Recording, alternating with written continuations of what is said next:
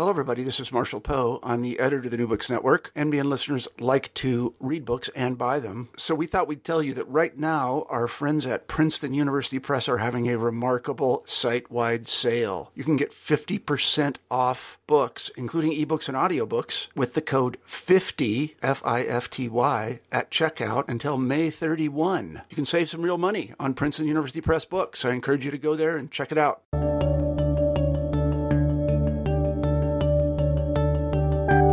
Hi there, I'm Carla Nappi, and this is New Books in History. Welcome, and thanks for joining us today.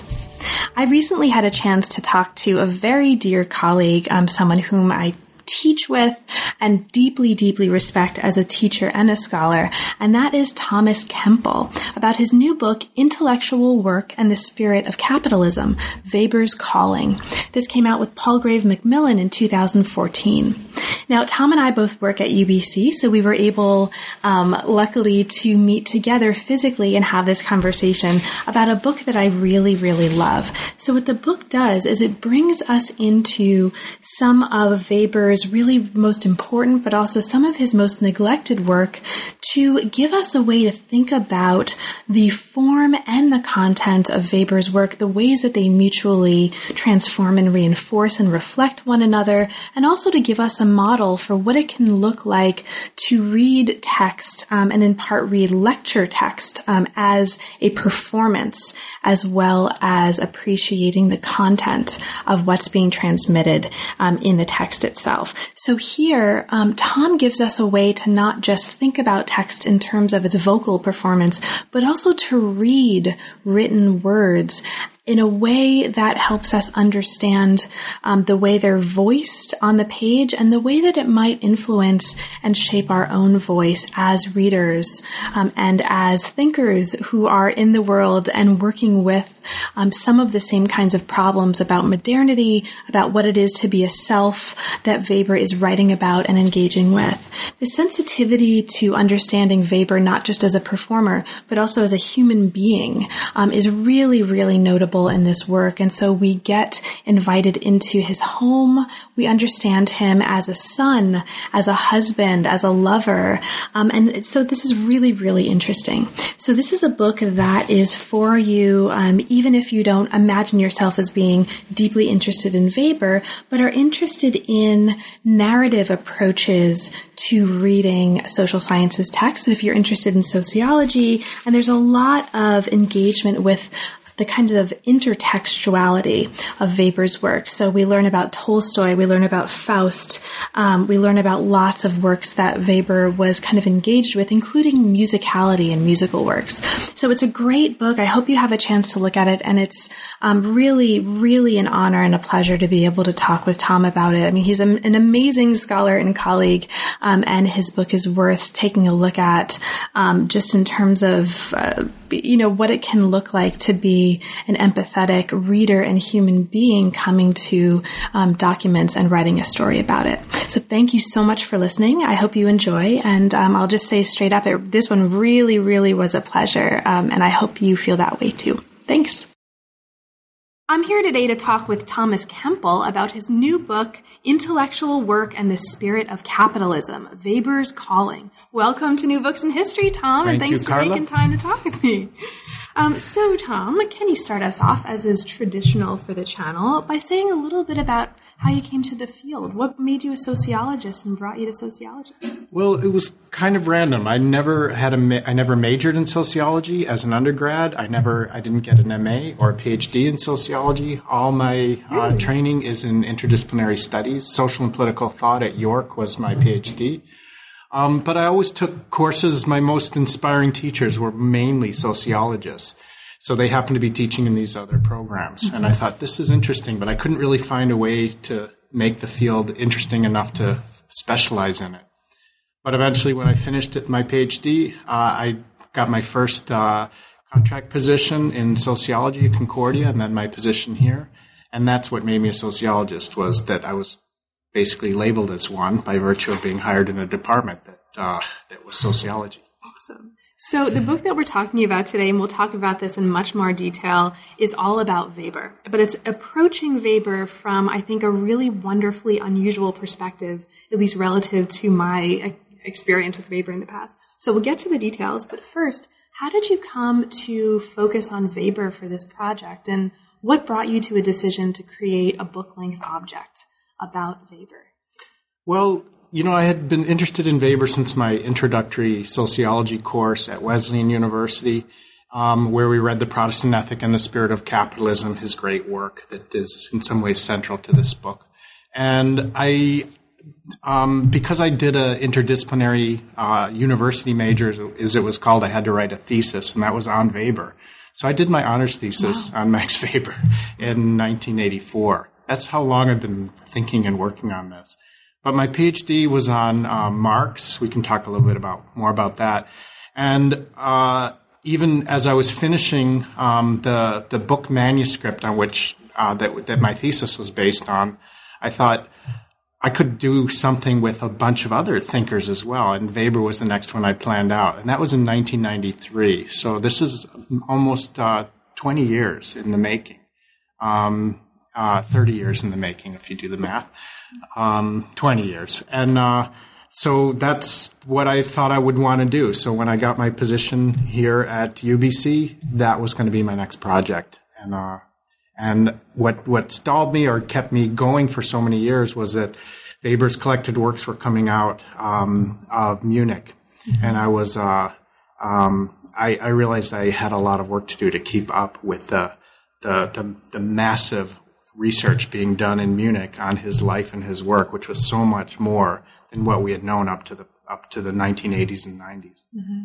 Yeah. So you just mentioned that you teach at UBC. And so for listeners, we actually are colleagues at UBC, and we teach together in an amazing program called Arts One. And I won't talk any more about that. Maybe it'll come up later. It's fabulous. But because of that, I happen to know that Tom does this thing with the book that we're going to start with. That's a kind of fortune-telling, sort of prognostication. Tom, why don't you describe what this is? Well, one of the books that Carl and I read in Arts One is Virgil's Aeneid. And, in the Renaissance, even in earlier times, people would ask big questions of this greatest of great books and open it up at random and that would give some kind of answer to their question. And that's called the Sortes Virgiliana. So since the book came out a summer ago, in the last year, I've asked a few dozen friends or random people who come to my house or who I meet here and there, do you have a question? And we'll do a Sortes Kempliana and open the book and randomly answer it. So if you want to ask a question, then we'll give it a try. Yes. Okay. So my question is, will I finish writing my book this summer? Okay, so you're going to open the book randomly and point. Opening the book randomly. And point. Pointing. Okay, so the word, I want to know the answer. We're on page 105 of the book, for those of you following along at home. And the word that Carla pointed to was temporal spatial field. And here's the sentence. So this is chapter 3 of the book, which we might get into a bit later. And the sentence that phrase, that word, appears on, reads as follows. In general terms, processes of association clear a precarious temporal spatial field, or chronotope, that mediates between the spheres of public and private life and establishes a realm of appearance that opens up a temporal gap between past and future. And if I could offer an interpretation of that. Please. We spoke earlier about your plans for the summer and taking time here in Vancouver in July and August to open up that kind of temporal spatial field where you're going to write. Mm-hmm. That's right. And it's about that space between the public and the private life, between the reader and the writer. Mm-hmm. And in this part of the text, I'm actually talking about how Weber tries to open up that space through his speeches and his essays. So the book focuses on 3 particular oral presentations that he gave, and how he eventually built those into his written work. And I think that's what your project is this summer. I cannot believe this works. It totally always does. Works. Yay! So party games, listeners of New Books in History, that you can do with Tom's book. But you need him there to interpret. So Will you agree with that interpretation? I agree with that interpretation. Yeah. I think that's really kind of oracular. Okay. So the book, as is probably clear from that exercise, the book itself looks at Max Weber as a kind of charismatic performer, as you put it. And it treats Weber's written and spoken utterances, and that's going to be important, thinking of text as a written utterance and thinking of the relationship between text and speech as modes of performance. Here we're engaging with Weber not just in terms of the text that he wrote, but with his voice, and thinking about ways that Weber's voice and our engagement with Weber's voice may help us understand our own voice or voices. And so there's a lot happening here in terms of performance and voicing, and we'll get to that as well. Now, it looks at the literary structure of the arguments in these written and spoken performances and considers, among other things, the way that form, the way that certain narrative modes, the way that certain kind of forms of allegory can help us understand Weber anew and understand Weber's relationship to us as well. So we're going to get into all of this, right, over the course of our conversation. So let's dive in. Right in the introduction, one of the surprising things, perhaps, that listeners might find that they may not be expecting is we don't just meet Weber in this book. We also meet some members of Weber's family. Marianna, my New Jersey self wants to say Marianne. I can say that too. She's a doll. Marianna Weber shows up right at the beginning, and we follow her, and she follows us throughout the book. So can you talk about the importance of, as we enter into our relationship with Weber in the book, the importance of reading with and through Marianna Weber for understanding what's happening here? Yeah, so one of the opening an opening quotation, an epigraph to the book is where Marianna, in her biography of her husband, cites this moment where a student and colleague asks Weber, "Why do you do this work when it brings you so much happiness and it's so incredibly difficult for you?" And his ironic answer, maybe even humorous, was, "I want to see how much I can stand." And I want to take that kind of personal connection that a student and his own wife has to Weber as the starting point. So we're going to meet in the course of the book Weber as a person as much as we're going to meet him as a text or as a forbidding figure in the history of the social sciences. And that becomes, I try to hold that intention without turning it into a psychobiography or in turning it into a psychoanalysis, even though those are also things that interest me quite a bit. And in particular, I want to bring in the domestic and gendered character of this massive body of work as it was produced. So they were intensely devoted to one another, Marianna and Max. She was a great intellectual in her own right, a founder of the women's feminist movement, and writing in some ways a shadow or parallel text to her husband, Max, who died in 1920, and she went on to live right through the 1950s. And so I wanted to make sure that reception history, which comes first through his wife, was foregrounded and highlighted right from the beginning of the book.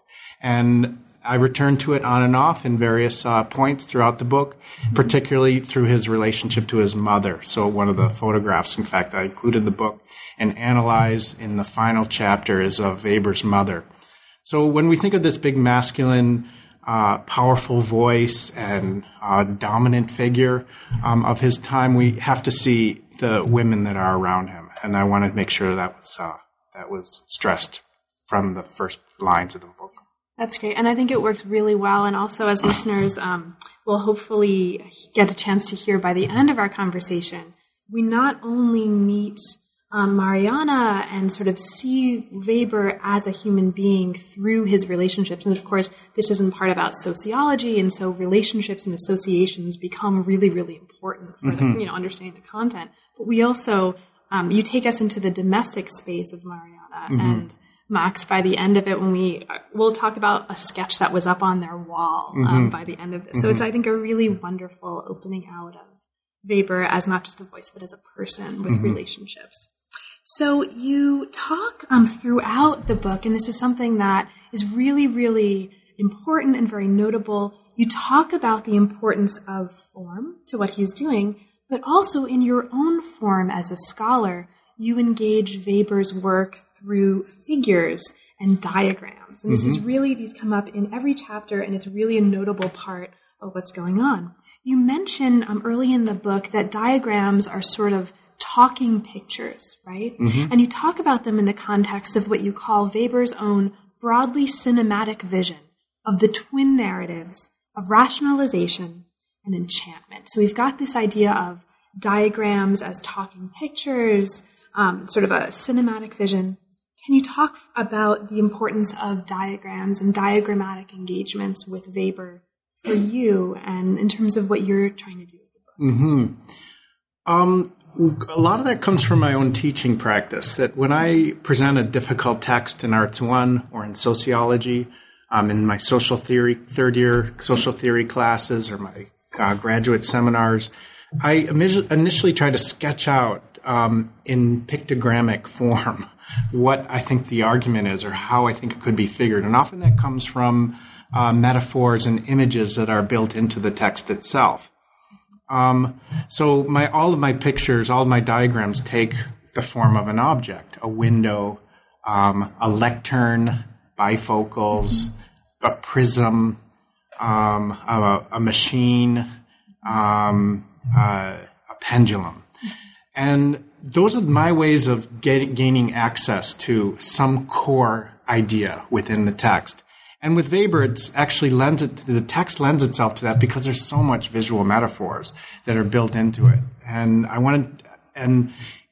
so when I was thinking of how to put the book together, I realized that what I wanted to do was organize each chapter around an image, around a diagram that in many ways condensed and provided in a snapshot, to use another visual metaphor, what I thought the core arguments or way of approaching the themes of that particular chapter were. So I think of them as snapshots, and then I think of them as sort of stills within a series of cinematically juxtaposed images. And in that sense, I call them kind of talking pictures because I want to make sure that play of voice and image is stressed with each topic or theme that I address throughout the book. And it works really well also just in terms of its engagement with the argument. I mean, you talk in the, I think, introductory chapter about Weber's window. Listen to me. Yes. Weber's window. Yes. And the importance of understanding theory as a kind of disciplined observation. So theory is a kind of disciplined observation. So I think it really works in terms of the work that the book is doing. Okay, so let's get to Faust's study. Okay. So the book is organized into two parts. Part one is called Faust's study, and listeners will hear or see why that is in a little bit. So the first chapter takes us into Weber's lectures. And you make a point here, and it's something that we've talked a little bit about, that the structure of his ideas is inseparable from the content, and understanding one is really important for understanding the others. You talk about the form of his lectures and his spoken commentaries as an effort to distinguish a voice of sociology, right? And to help us understand its value for attending to issues of the present. So this is the context that we're talking about here. Now, you introduce us to the idea of the scholarly lecture as a speech act and as a communicative speech act specifically. So could you talk about that for us? What's important for us to understand about the lecture, the scholarly lecture as a speech act, for us to understand the larger work you're doing in this chapter? Well, I want to just recall scholars to the fact that so much that our ideas begin through spoken dialogue, through internal monologues, through everyday conversations. And then they take on these other forms when we're presenting a lecture in front of an audience, as Weber's Science and Politics as a Vocation were. Those are two of the core texts and originally speeches or lectures that the book hinges on. And so when we think about those as oral presentations, it offers a different kind of understanding of who audience and context are, and who audience and context are for Weber at the time, and for us rereading these, gaining a new insight and access to them dozens of years later.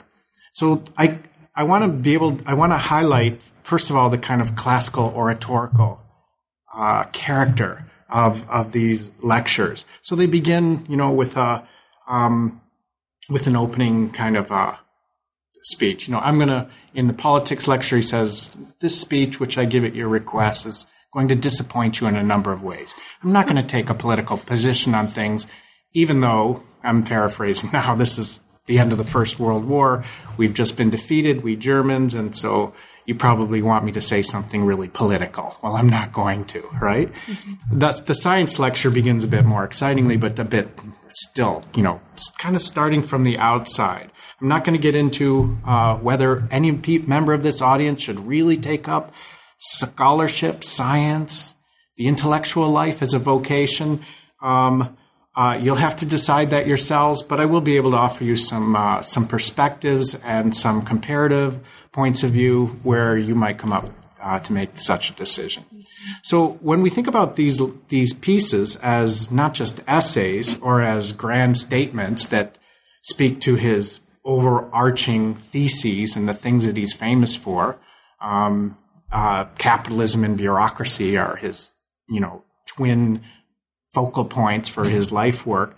But if we think of them as these kinds of situated statements or speech acts, as you put it there, then I think it resonates with different kinds of significance or meaning. And that's what I try to explore right from the beginning of that first chapter. That's right. And I think understanding them as speech acts also helps us understand the importance of the audience as well. So you make a point here when talking about this, that giving and receiving a lecture involves not just an act on the part of the speaker, but also an act on the part of the audience. It's an act of understanding, and it's an active process of understanding that's happening on the part of the audience. And I think framing these not as texts, but as events that involve actions among both parties is really, really useful. Now, you specifically are asking us to understand Weber's lectures here in the context of his notion of, and of the importance of the notion of value freedom. So because this is a notion that comes up later in the book as well, can you talk about this? What is value freedom, and what does this have to do with what he's doing here? Yeah. Well, the comment that you just made and the question you just asked each speak to kind of things that Weber's famous for that I have to pick up, and that I picked up and tried to offer a new twist on. One is the idea of understanding. Weber's known as the interpretive sociologist, which in German is verstehende Soziologie, so a kind of understanding a sociology of understanding. And I wanted to make sure that understanding is put into an interactive, conversational, oral, as well as textual context. It's not just what we understand by the people around us but it's also what we understand by a text. So I wanted to make sure that we broke open that concept of verstehen that he's so famous for introducing into the study into sociology. That's why he's become the classic. But the other thing that he offered to sociology, which I think is still persistently misinterpreted, is this idea of value freedom, Wertfreiheit. So it was originally translated as neutrality, and that's in some ways distorting or misleading because Weber's actually making a value judgment about value freedom, that we need to be open to the variety of values that are open to the scholar to understand, to interpret, to study.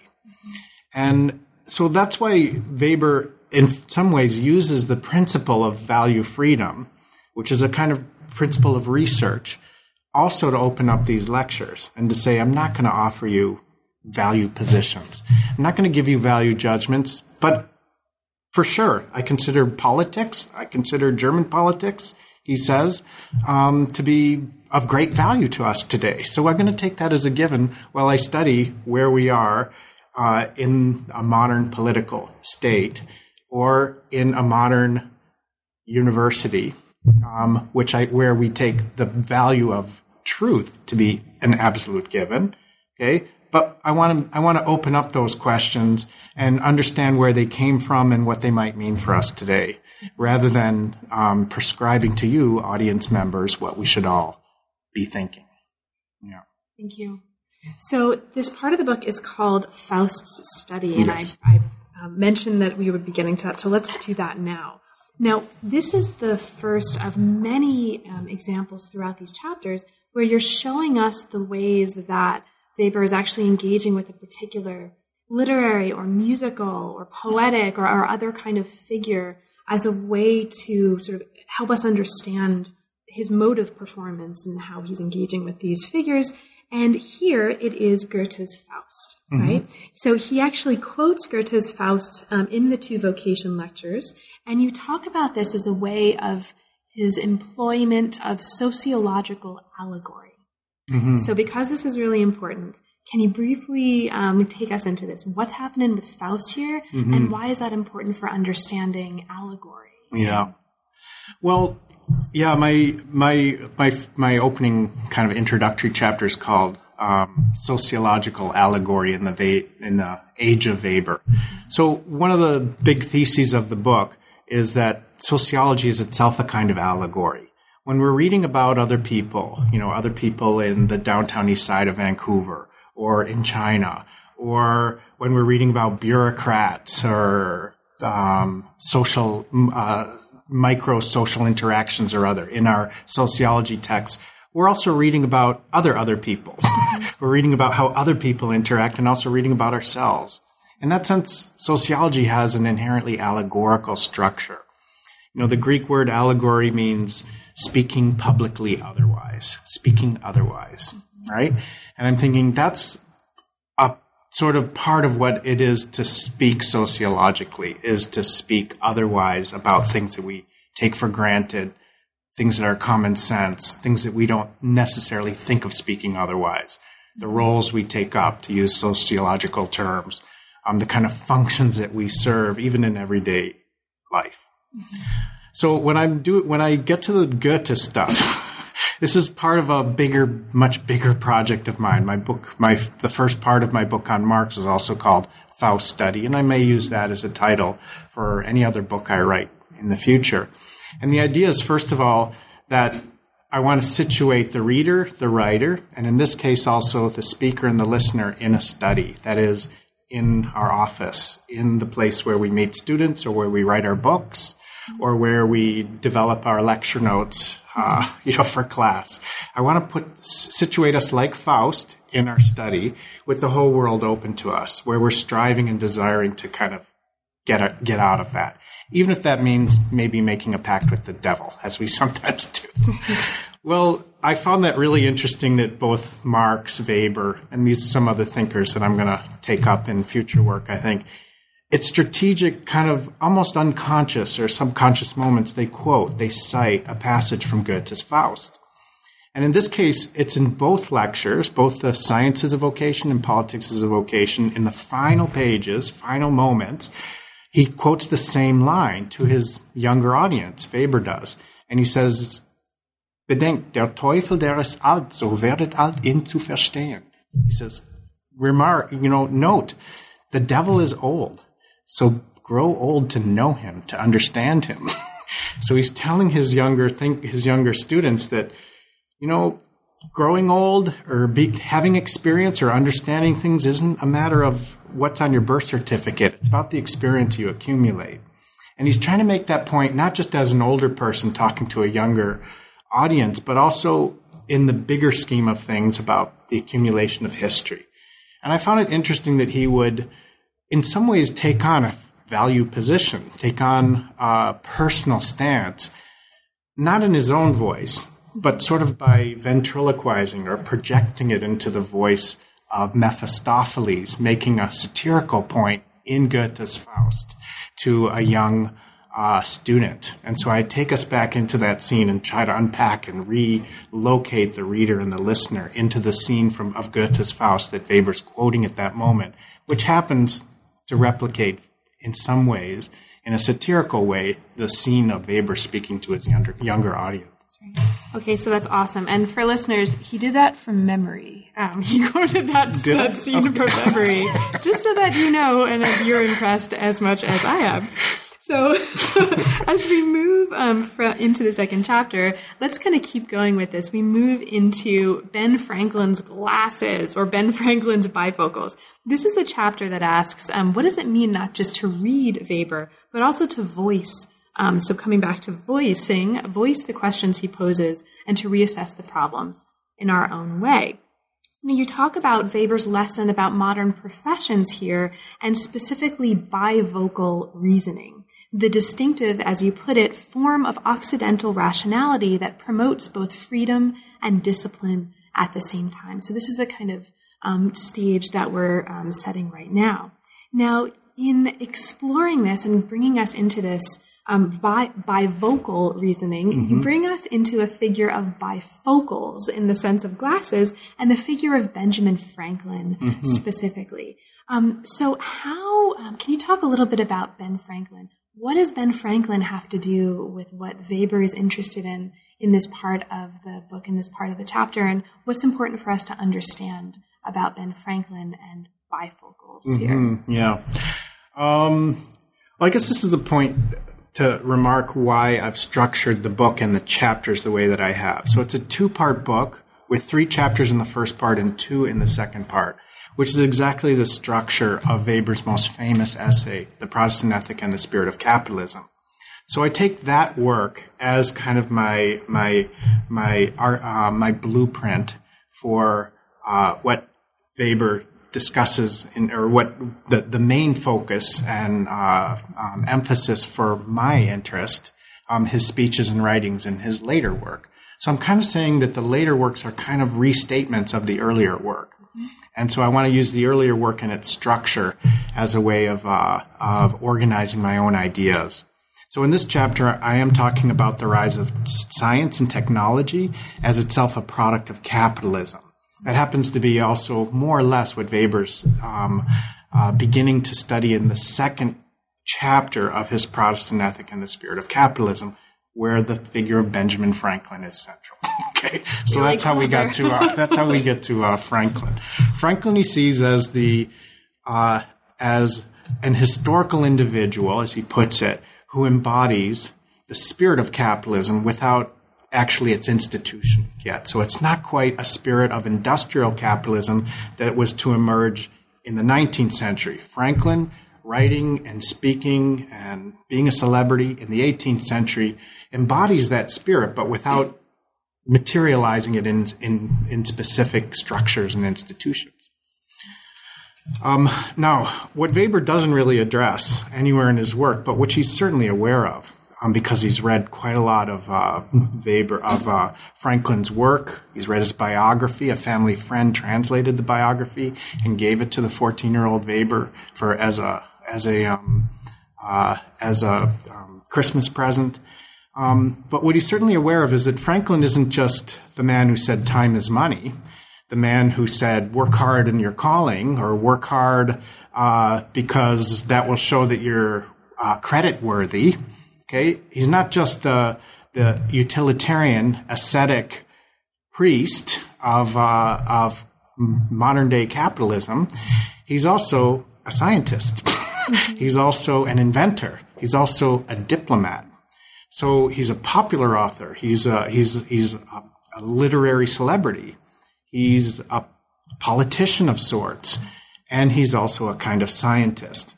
So that's where I then take the figure of the bifocals, reputedly one of Franklin's greatest inventions, and say this is one way of looking at Weber's own approach to sociology itself as a kind of product of capitalism, just like modern science is, right? So what do the bifocals offer us? They offer us a close-up view of things. I'm wearing actually progressives right now. And, when I'm looking at a text, I need to look at the lower part of those progressives, the bottom part of the bifocals. And when I look across English Bay in the room where we are, I use the upper part to see the bigger picture. I'm saying sociology is a way of bringing together those close-up and long-distance points of view. And because we have binocular vision, we humans, we also have to somehow coordinate and adjust the the different perspectives of the right and the left eye and the right and the left lens in a kind of parallax view where that's how we see depth. And I'm saying that's more than a metaphor. It's actually a kind of way in which sociology presents itself as what I called a bifocal technology, in the way that I think Franklin also presented his own autobiography in bifocal terms, right? He, the individual, this peculiar, unique, eccentric man, is also the embodiment of the new American Republic. And I'm saying that's kind of the model for what Weber's doing in sociology. I also call it bivocal because the F, the V is a voiced F. And when you add the voice, it becomes vocal because partly to keep the theme of the spoken text, of the spoken language forefront, but also because I think Weber does think in terms of different tones, different ways of hearing things. So I'm now interpreting this idea of value freedom as, how do we know that someone's making a judgment? Well, it's not just necessarily the logical structure of a sentence that we're saying that is bad, but you could also just do it from your tone of voice, the way you hear it. And I'm saying the same word could be heard or spoken in different ways and offered in different tones, different ways of voicing, of hearing it. And I'm saying that's part of what's at what's driving Weber's attempt to distinguish these different ways of hearing and different ways of seeing. Awesome. And so mentioning hearing and listening and also calling just before brings us really nicely into the next chapter. Okay. So thank you for that. So the next chapter moves us from Weber and Franklin and this idea of perspectival seeing and bifocals as a way to get at the vocations of science and politics, and brings us into a way of understanding Weber as what you call a scholarly narrator. Okay, so here, as you put it, just to kind of set the stage for listeners, you say his writings use narrative convention, so this is really important, to tell the story of the development, the decline, and disappearance of significant culture carriers in the history of the modern Occident. So culture, this idea of culture carriers is really important. Narrative structure, let's get into it. You talk here a lot about charisma and the charisma of reason as vanishing mediator. Okay. What's a vanishing mediator and why should we care? Okay. So we're in that second chapter. My primary, or one of my, the historical figure that I'm engaged with, especially in the second part, becomes central is Franklin in this third chapter rather. It's Luther, and Luther then becomes the pivotal figure in Weber's entire life work for the birth of the modern age, because he gives subjective expression to something happening in the modernization of culture. So the Protestant ethic, in particular, that is voiced through Luther's sermons and speeches, through his speech at the Diet of Worms, where he says, "Here I stand, I can do no other," which Weber takes as the model of the modern politician. Interestingly, because he wanted, Luther says we have to render unto Caesar what is Caesar's, rather than become that Caesar, right? So take the idea of the vanishing mediator from a great little piece that's often ignored by Frederick Jameson that he wrote in 1973. So Jameson is a literary critic, a cultural critic, not a sociologist, but he has a great piece that says that reads Weber in terms of what he calls the narrative convention or figure of the vanishing mediator. So in some sense, you could say that where the Protestant ethic was needed to give birth to the modern-day industrial work ethic and eventually to the spirit of capitalism, it drops out of the picture. It vanishes.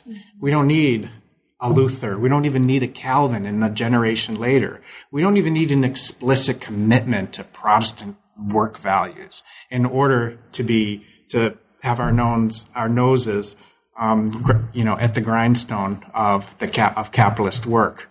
None of that is needed so much to motivate it. It was needed to trigger it, to start it, but not to motivate it. It becomes a kind of vanishing mediator.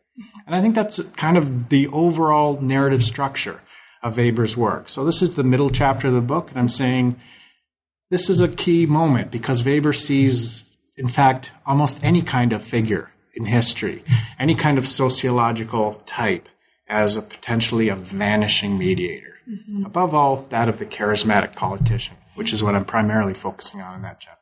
And you talk about this Luther and the charismatic politician specifically in terms of and as a way of opening up for us the idea of Beruf, right? Calling or profession or vocation. So can you speak a little bit to that? Because that becomes the sort of calling profession, this idea becomes really important, and also calling and vocality and listening is also a way that you take us into the text itself. It's a kind of performance, right? And it's something calling out to us, exactly. Right? So that's the double meaning of my subtitle, Weber's calling.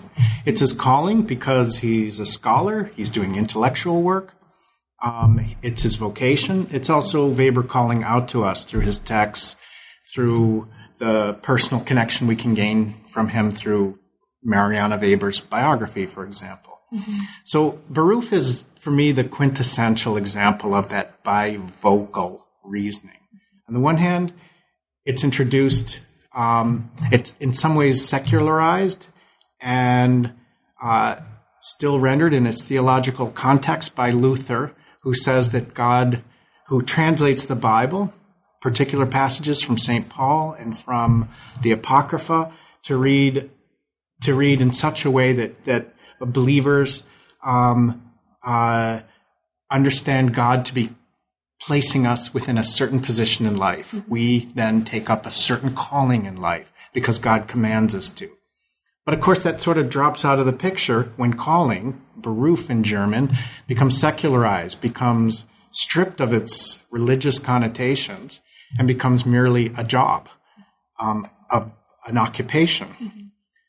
We sort of preserve that in English with the idea of vocation, which could be Catholic or religious, but it could also just be, what I really want to do in life, what I really think is my right, the thing I'm supposed to do, or what I really, really want to do, right?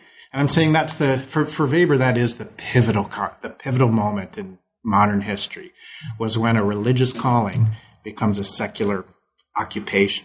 In German, those words, calling and occupation, are translated by the same, are contained in the same word, Beruf. Mm-hmm. And the word Ruf is that word calling. But it doesn't have that kind of religious connotation anymore as it did in Luther's day. Thank you, Tom. Yeah. Thank you so much. You're welcome. So as we move from part 1 to part 2, we move from Faust's study to Tolstoy's keynote. There's some really great stuff happening here. We could easily spend another hour just on this part of the book, and we won't, but we'll get into some of it. Okay. So first of all, Tolstoy.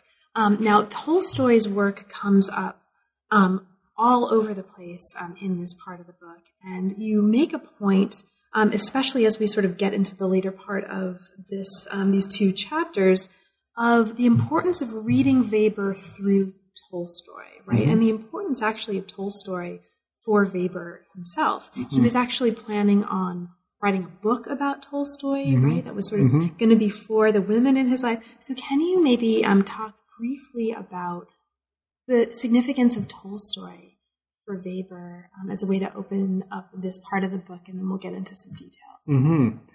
Well, I think Tolstoy has a personal significance and a kind of ethical, cultural significance.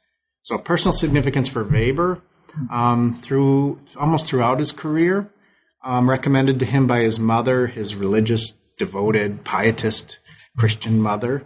Read Tolstoy. This will make you a believer again, maybe, she was telling him in some of the letters.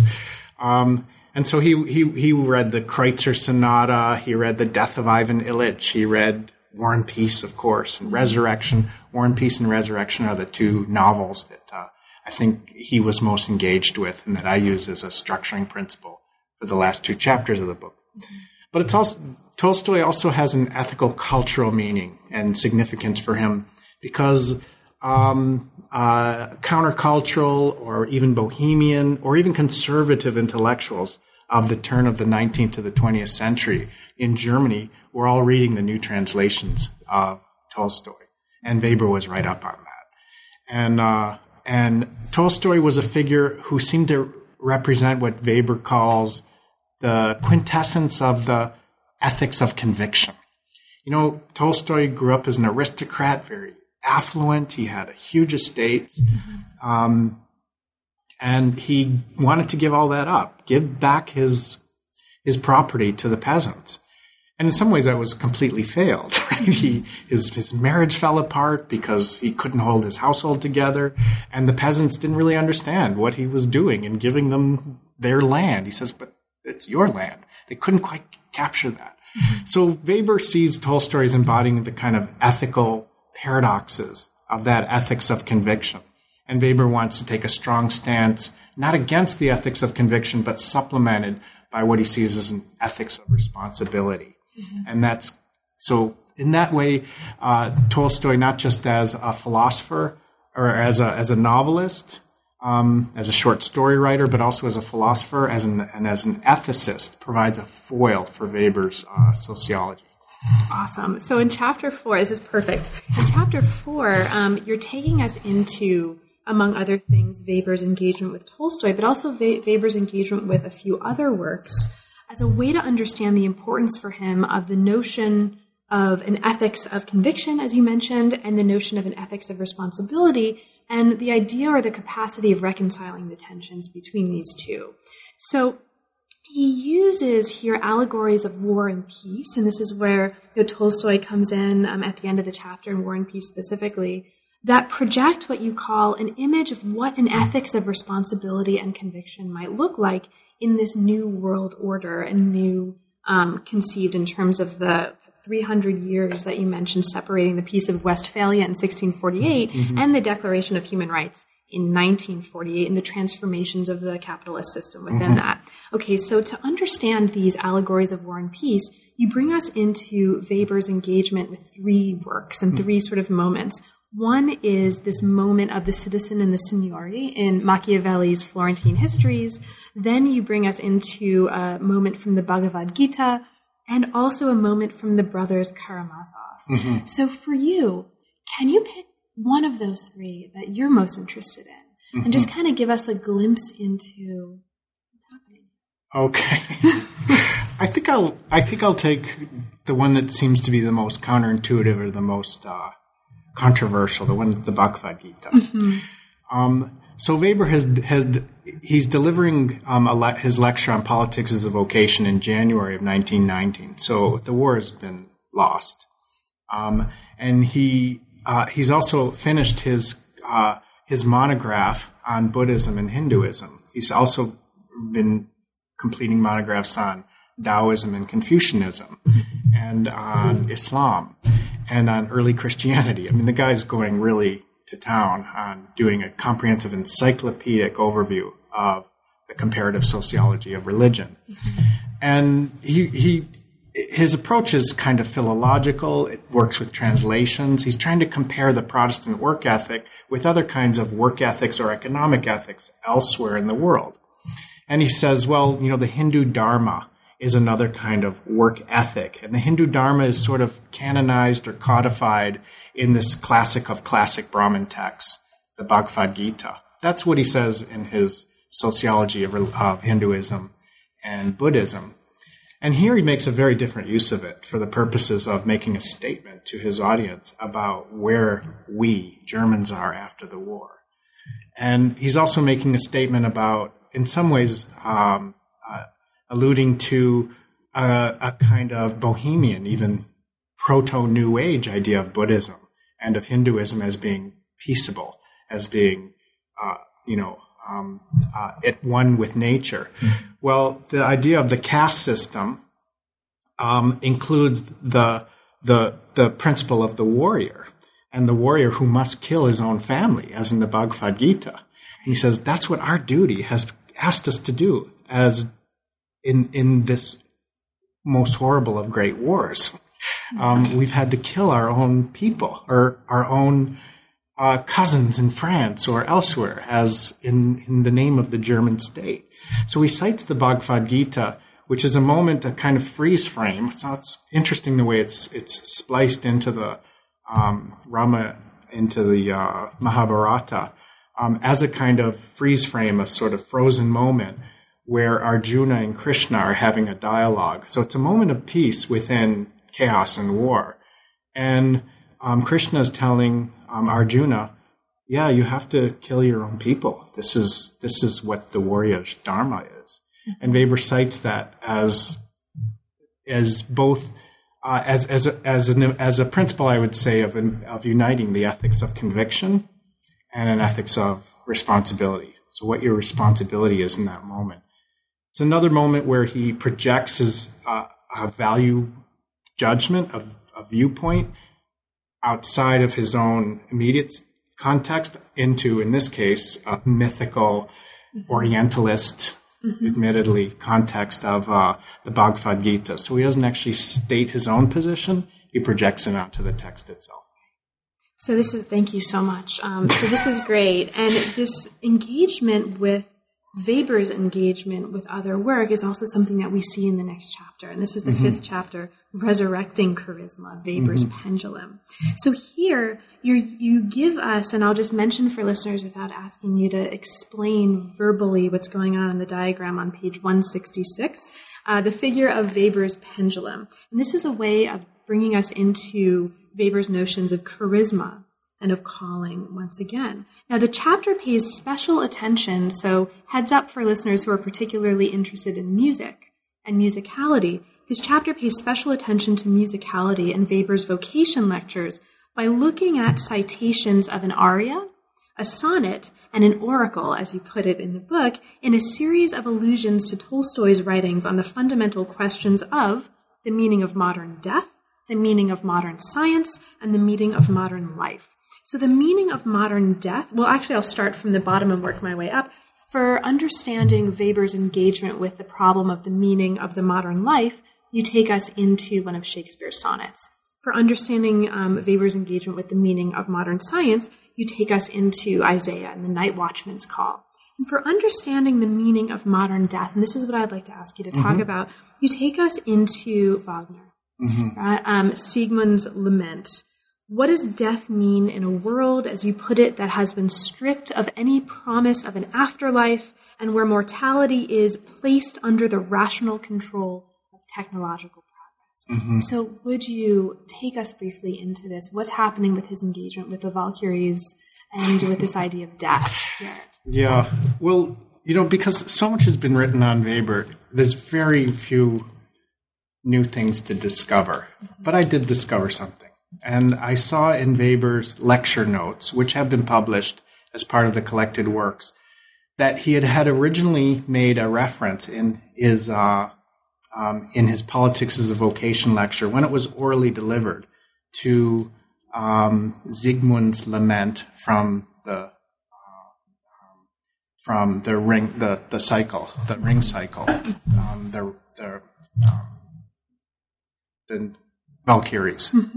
So I thought that's interesting because I know he makes reference to it in the revisions to the Protestant Ethic and the Spirit of Capitalism that he was working on in 1919 and 1920, so after he gave this lecture. So what would it have meant for him to cite that particular moment where Siegmund is saying, I'm ready to give up heaven. Right. I'm ready to give up Valhalla. He's in love with his sister. Exactly. Right? And his dad is like, come up here. He's like, no, I'm going to stay here with my sister. It is a very strange thing. And the interesting thing is that this does open on to a whole biographical side of Weber as well. His lover, Elsa von Richthofen, at this time, they would listen to Wagner together. They go to Wagner concerts in Munich together. His sister, Weber's sister, introduced him to Wagner when they were kids, and they would listen to that. Really interesting that they loved Wagner. And so Wagner becomes, I think, in some ways, this kind of portal to a whole dimension of Weber's emotional, musical, artistic life. Weber's had a romantic interest in another woman who was a Wagnerian pianist. And that she probably inspired the manuscript that he wrote on the sociology of music in 1910, 1911. which has been published in English as The Rational and Sociological Foundations of Music. So in some ways, I think that Weber is hitting a keynote here. He's hitting a Wagnerian motif.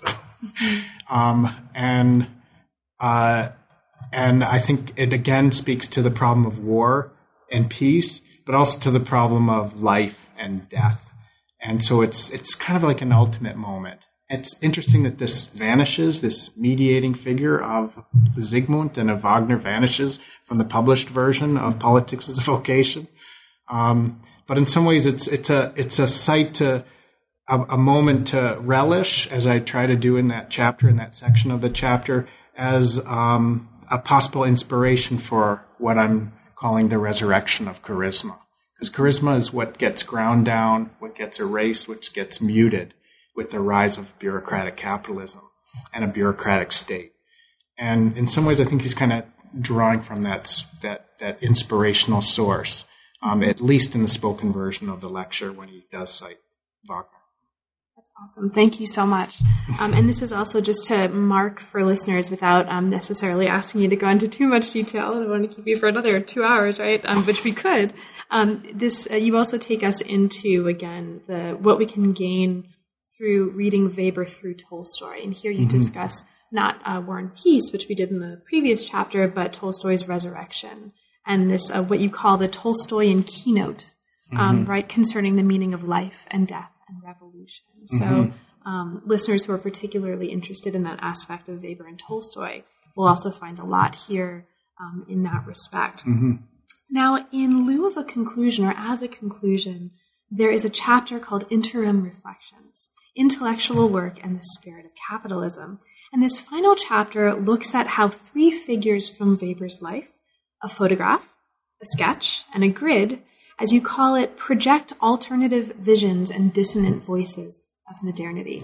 So let's get into at least one or two of these. Okay. There's a photo, a sketch, and a grid. The photo is of a thinker on stage, right? Or the photo brings us into at least the context of imagining a thinker on stage. And this is a photograph of a space that's at once a bookshop, right? A sort of an art hall and a lecture hall. So can you tell us a little bit about the photograph? Sure.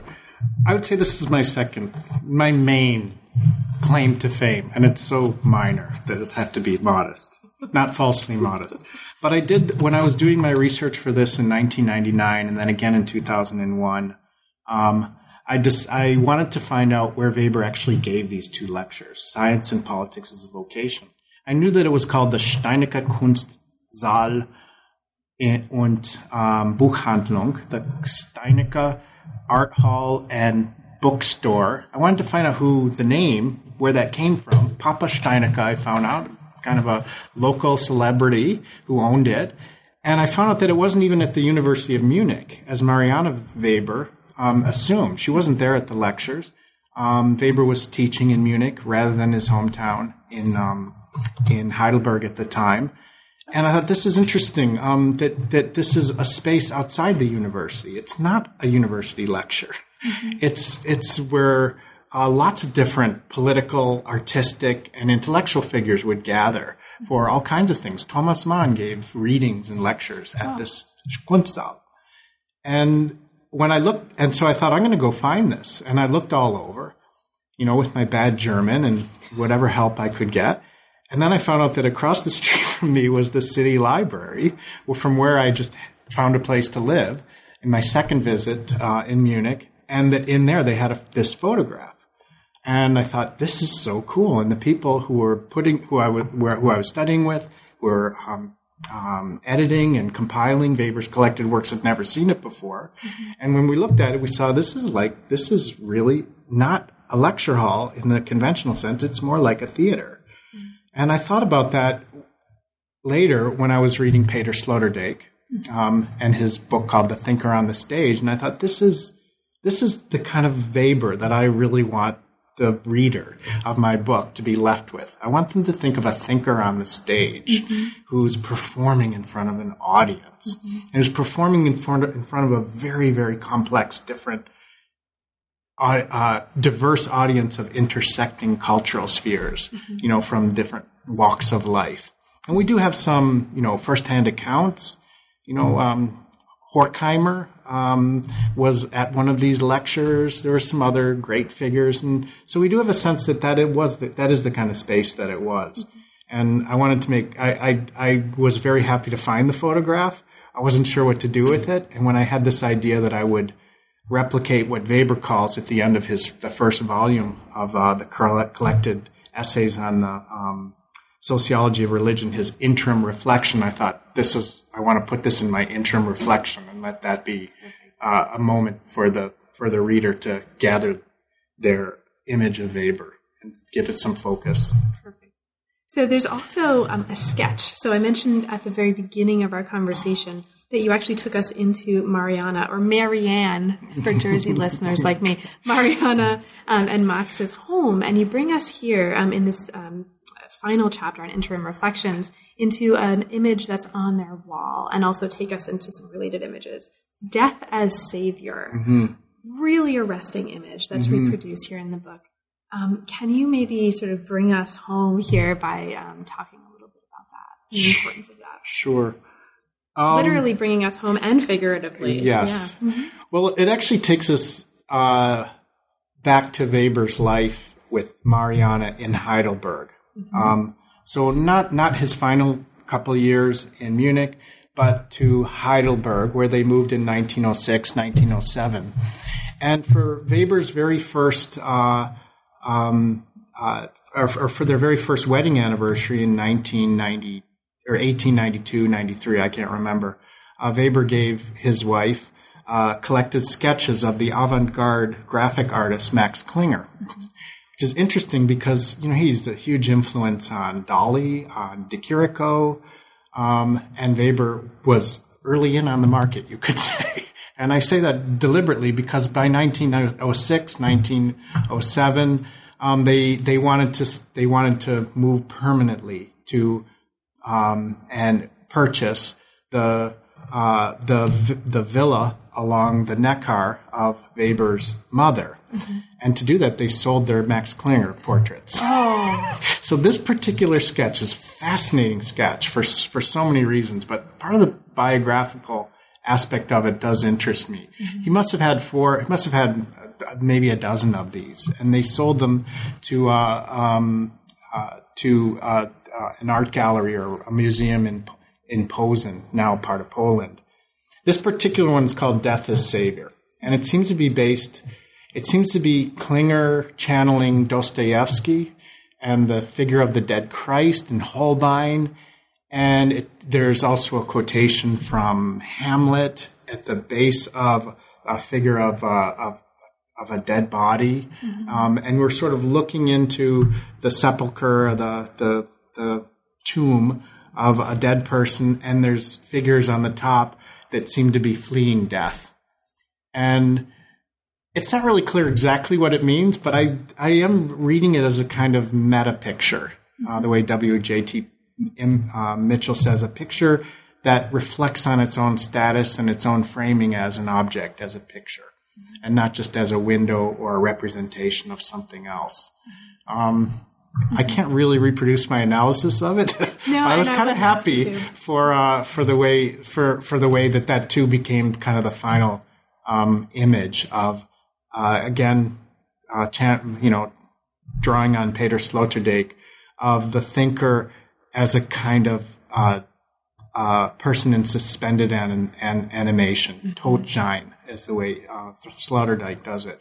So this sort of dead body in the sketch itself becomes a figure for the thinker as somehow beyond life and death, or at least suspending life and death in that way. It's a super arresting image to close the book with, mm-hmm. and it's so I'll just listeners go to that chapter definitely and definitely check it out. And so there's also a third figure that we won't have time really to talk about, but I'll just mention. And this is a grid, that looks at the idea of a connectionist man of capitalist mm-hmm. networks, and you take us into the grid as a way of understanding different faces of what you call the entrepreneurial self. Mm-hmm. So that's also there for listeners. And that's also based on it's actually the model of it is taken from Benjamin Franklin's autobiography. Awesome. So it takes us back to an earlier Full chapter circle. of the book. Yeah. Perfect. So there are also a bunch of appendices which are there as paratext. So again, I'll just mark that for listeners because it's actually a really important invitation that these appendices, that you are offering to us by offering us these appendices. It's an invitation to kind of make the book our own in a way and engage these materials as ways of really deeply engaging the text and critically. And so thank you for that. There's also really, really interesting and useful, and that's there too for listeners. So, Tom, we've come to, if you can believe it, the end of our hour. There's a whole lot of the book that we didn't have a chance to talk about, right? There's a lot going on here. It's a very, very rich study. Is there anything specifically that we didn't talk about but that you'd like to mention for listeners?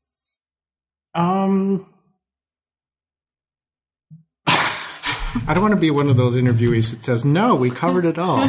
But I'm going to be one of those interviewees that takes you to the cover of the book. Oh, yeah, do it. Take us there. Let's do it. So the cover of the book is the flip side of page 2 of the, it's an image from page 2 of the Politics as a Vocation lecture, his lecture notes themselves. I think this was probably the cover page. So it was the cover page, and then he took the flip side and put it over and then had the 2 pages facing. So that's why it's page 2. That's my own hypothesis. And what he actually says there, which I think kind of captures the entire freaking book, is he says, it's a few notations, says P-O-L, politics as vocation, means by virtue of actual position, by virtue of office, as opposed to by virtue of God calling us, or by virtue of even the electorate calling us, the public, the citizens. And I thought Weber was really thinking hard about, well, what does politics, especially politics, not just his own chosen vocation, scholarship, science, but what does politics mean today?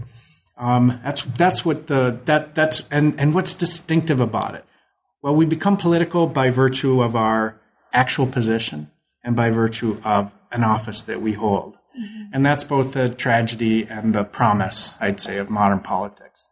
So very happy to find that. It's part of the manuscript that was not originally, the manuscript was actually stolen in the 1970s, and then it was found and recirculated. I found out about it because a bookseller in Switzerland was trying to sell it for a fairly high price. So I got an image of that, and that was not the part that was included in the collected work. So this is sort of a debut appearance of the flip side of page 2 of Weber's Politics as a Vocation manuscript. Very cool. So my final question, let's finish where we began. And I'm going to ask you a question. Okay. So let's do what is it? What is it called? The something... Sortes Campliana. Sortes Campliana. Okay. What is Tom working on right now? Okay. And what she pointed to was a passage about Mariana Weber, and in fact a passage where I'm discussing the sketch by Max Klinger, which so fascinated you. So the sentence is, this redemptive message, the redemptive message of inscribed in the image, the sketch itself that I'm talking about, is echoed in the dedicatory anniversary poem to Mariana that Weber attached to the back of the sketch and that she reproduces in her biography or life portrait of him. So does that have anything to do with how does that relate, if at all? It does a lot, actually. Of course. One of their very, very best friends, the Webers, and especially Mariana's very close friend, was another classical sociologist named Georg Simmel. And Mariana and Gertrude Simmel and Max and Georg were great friends. And my next book is on Simmel. And Simmel dedicated his great book on Goethe to his great friend Mariana. And in some ways, that idea of Faust study, of Goethe, of Faust as the, you could say, literary inspiration for modern social science, which is kind of my life's work to kind of show that, is really perfectly expressed in that great book by Georg Simmel, dedicated to Mariana. Perfect. Well, Tom, thank you so much. It's really been a pleasure. It's been a pleasure, really Carla. It. It's been a pleasure being your colleague and teaching with you and being part of this interview. And right back at you. You've been listening to New Books in History. Thanks very much for joining us, and we'll see you next time.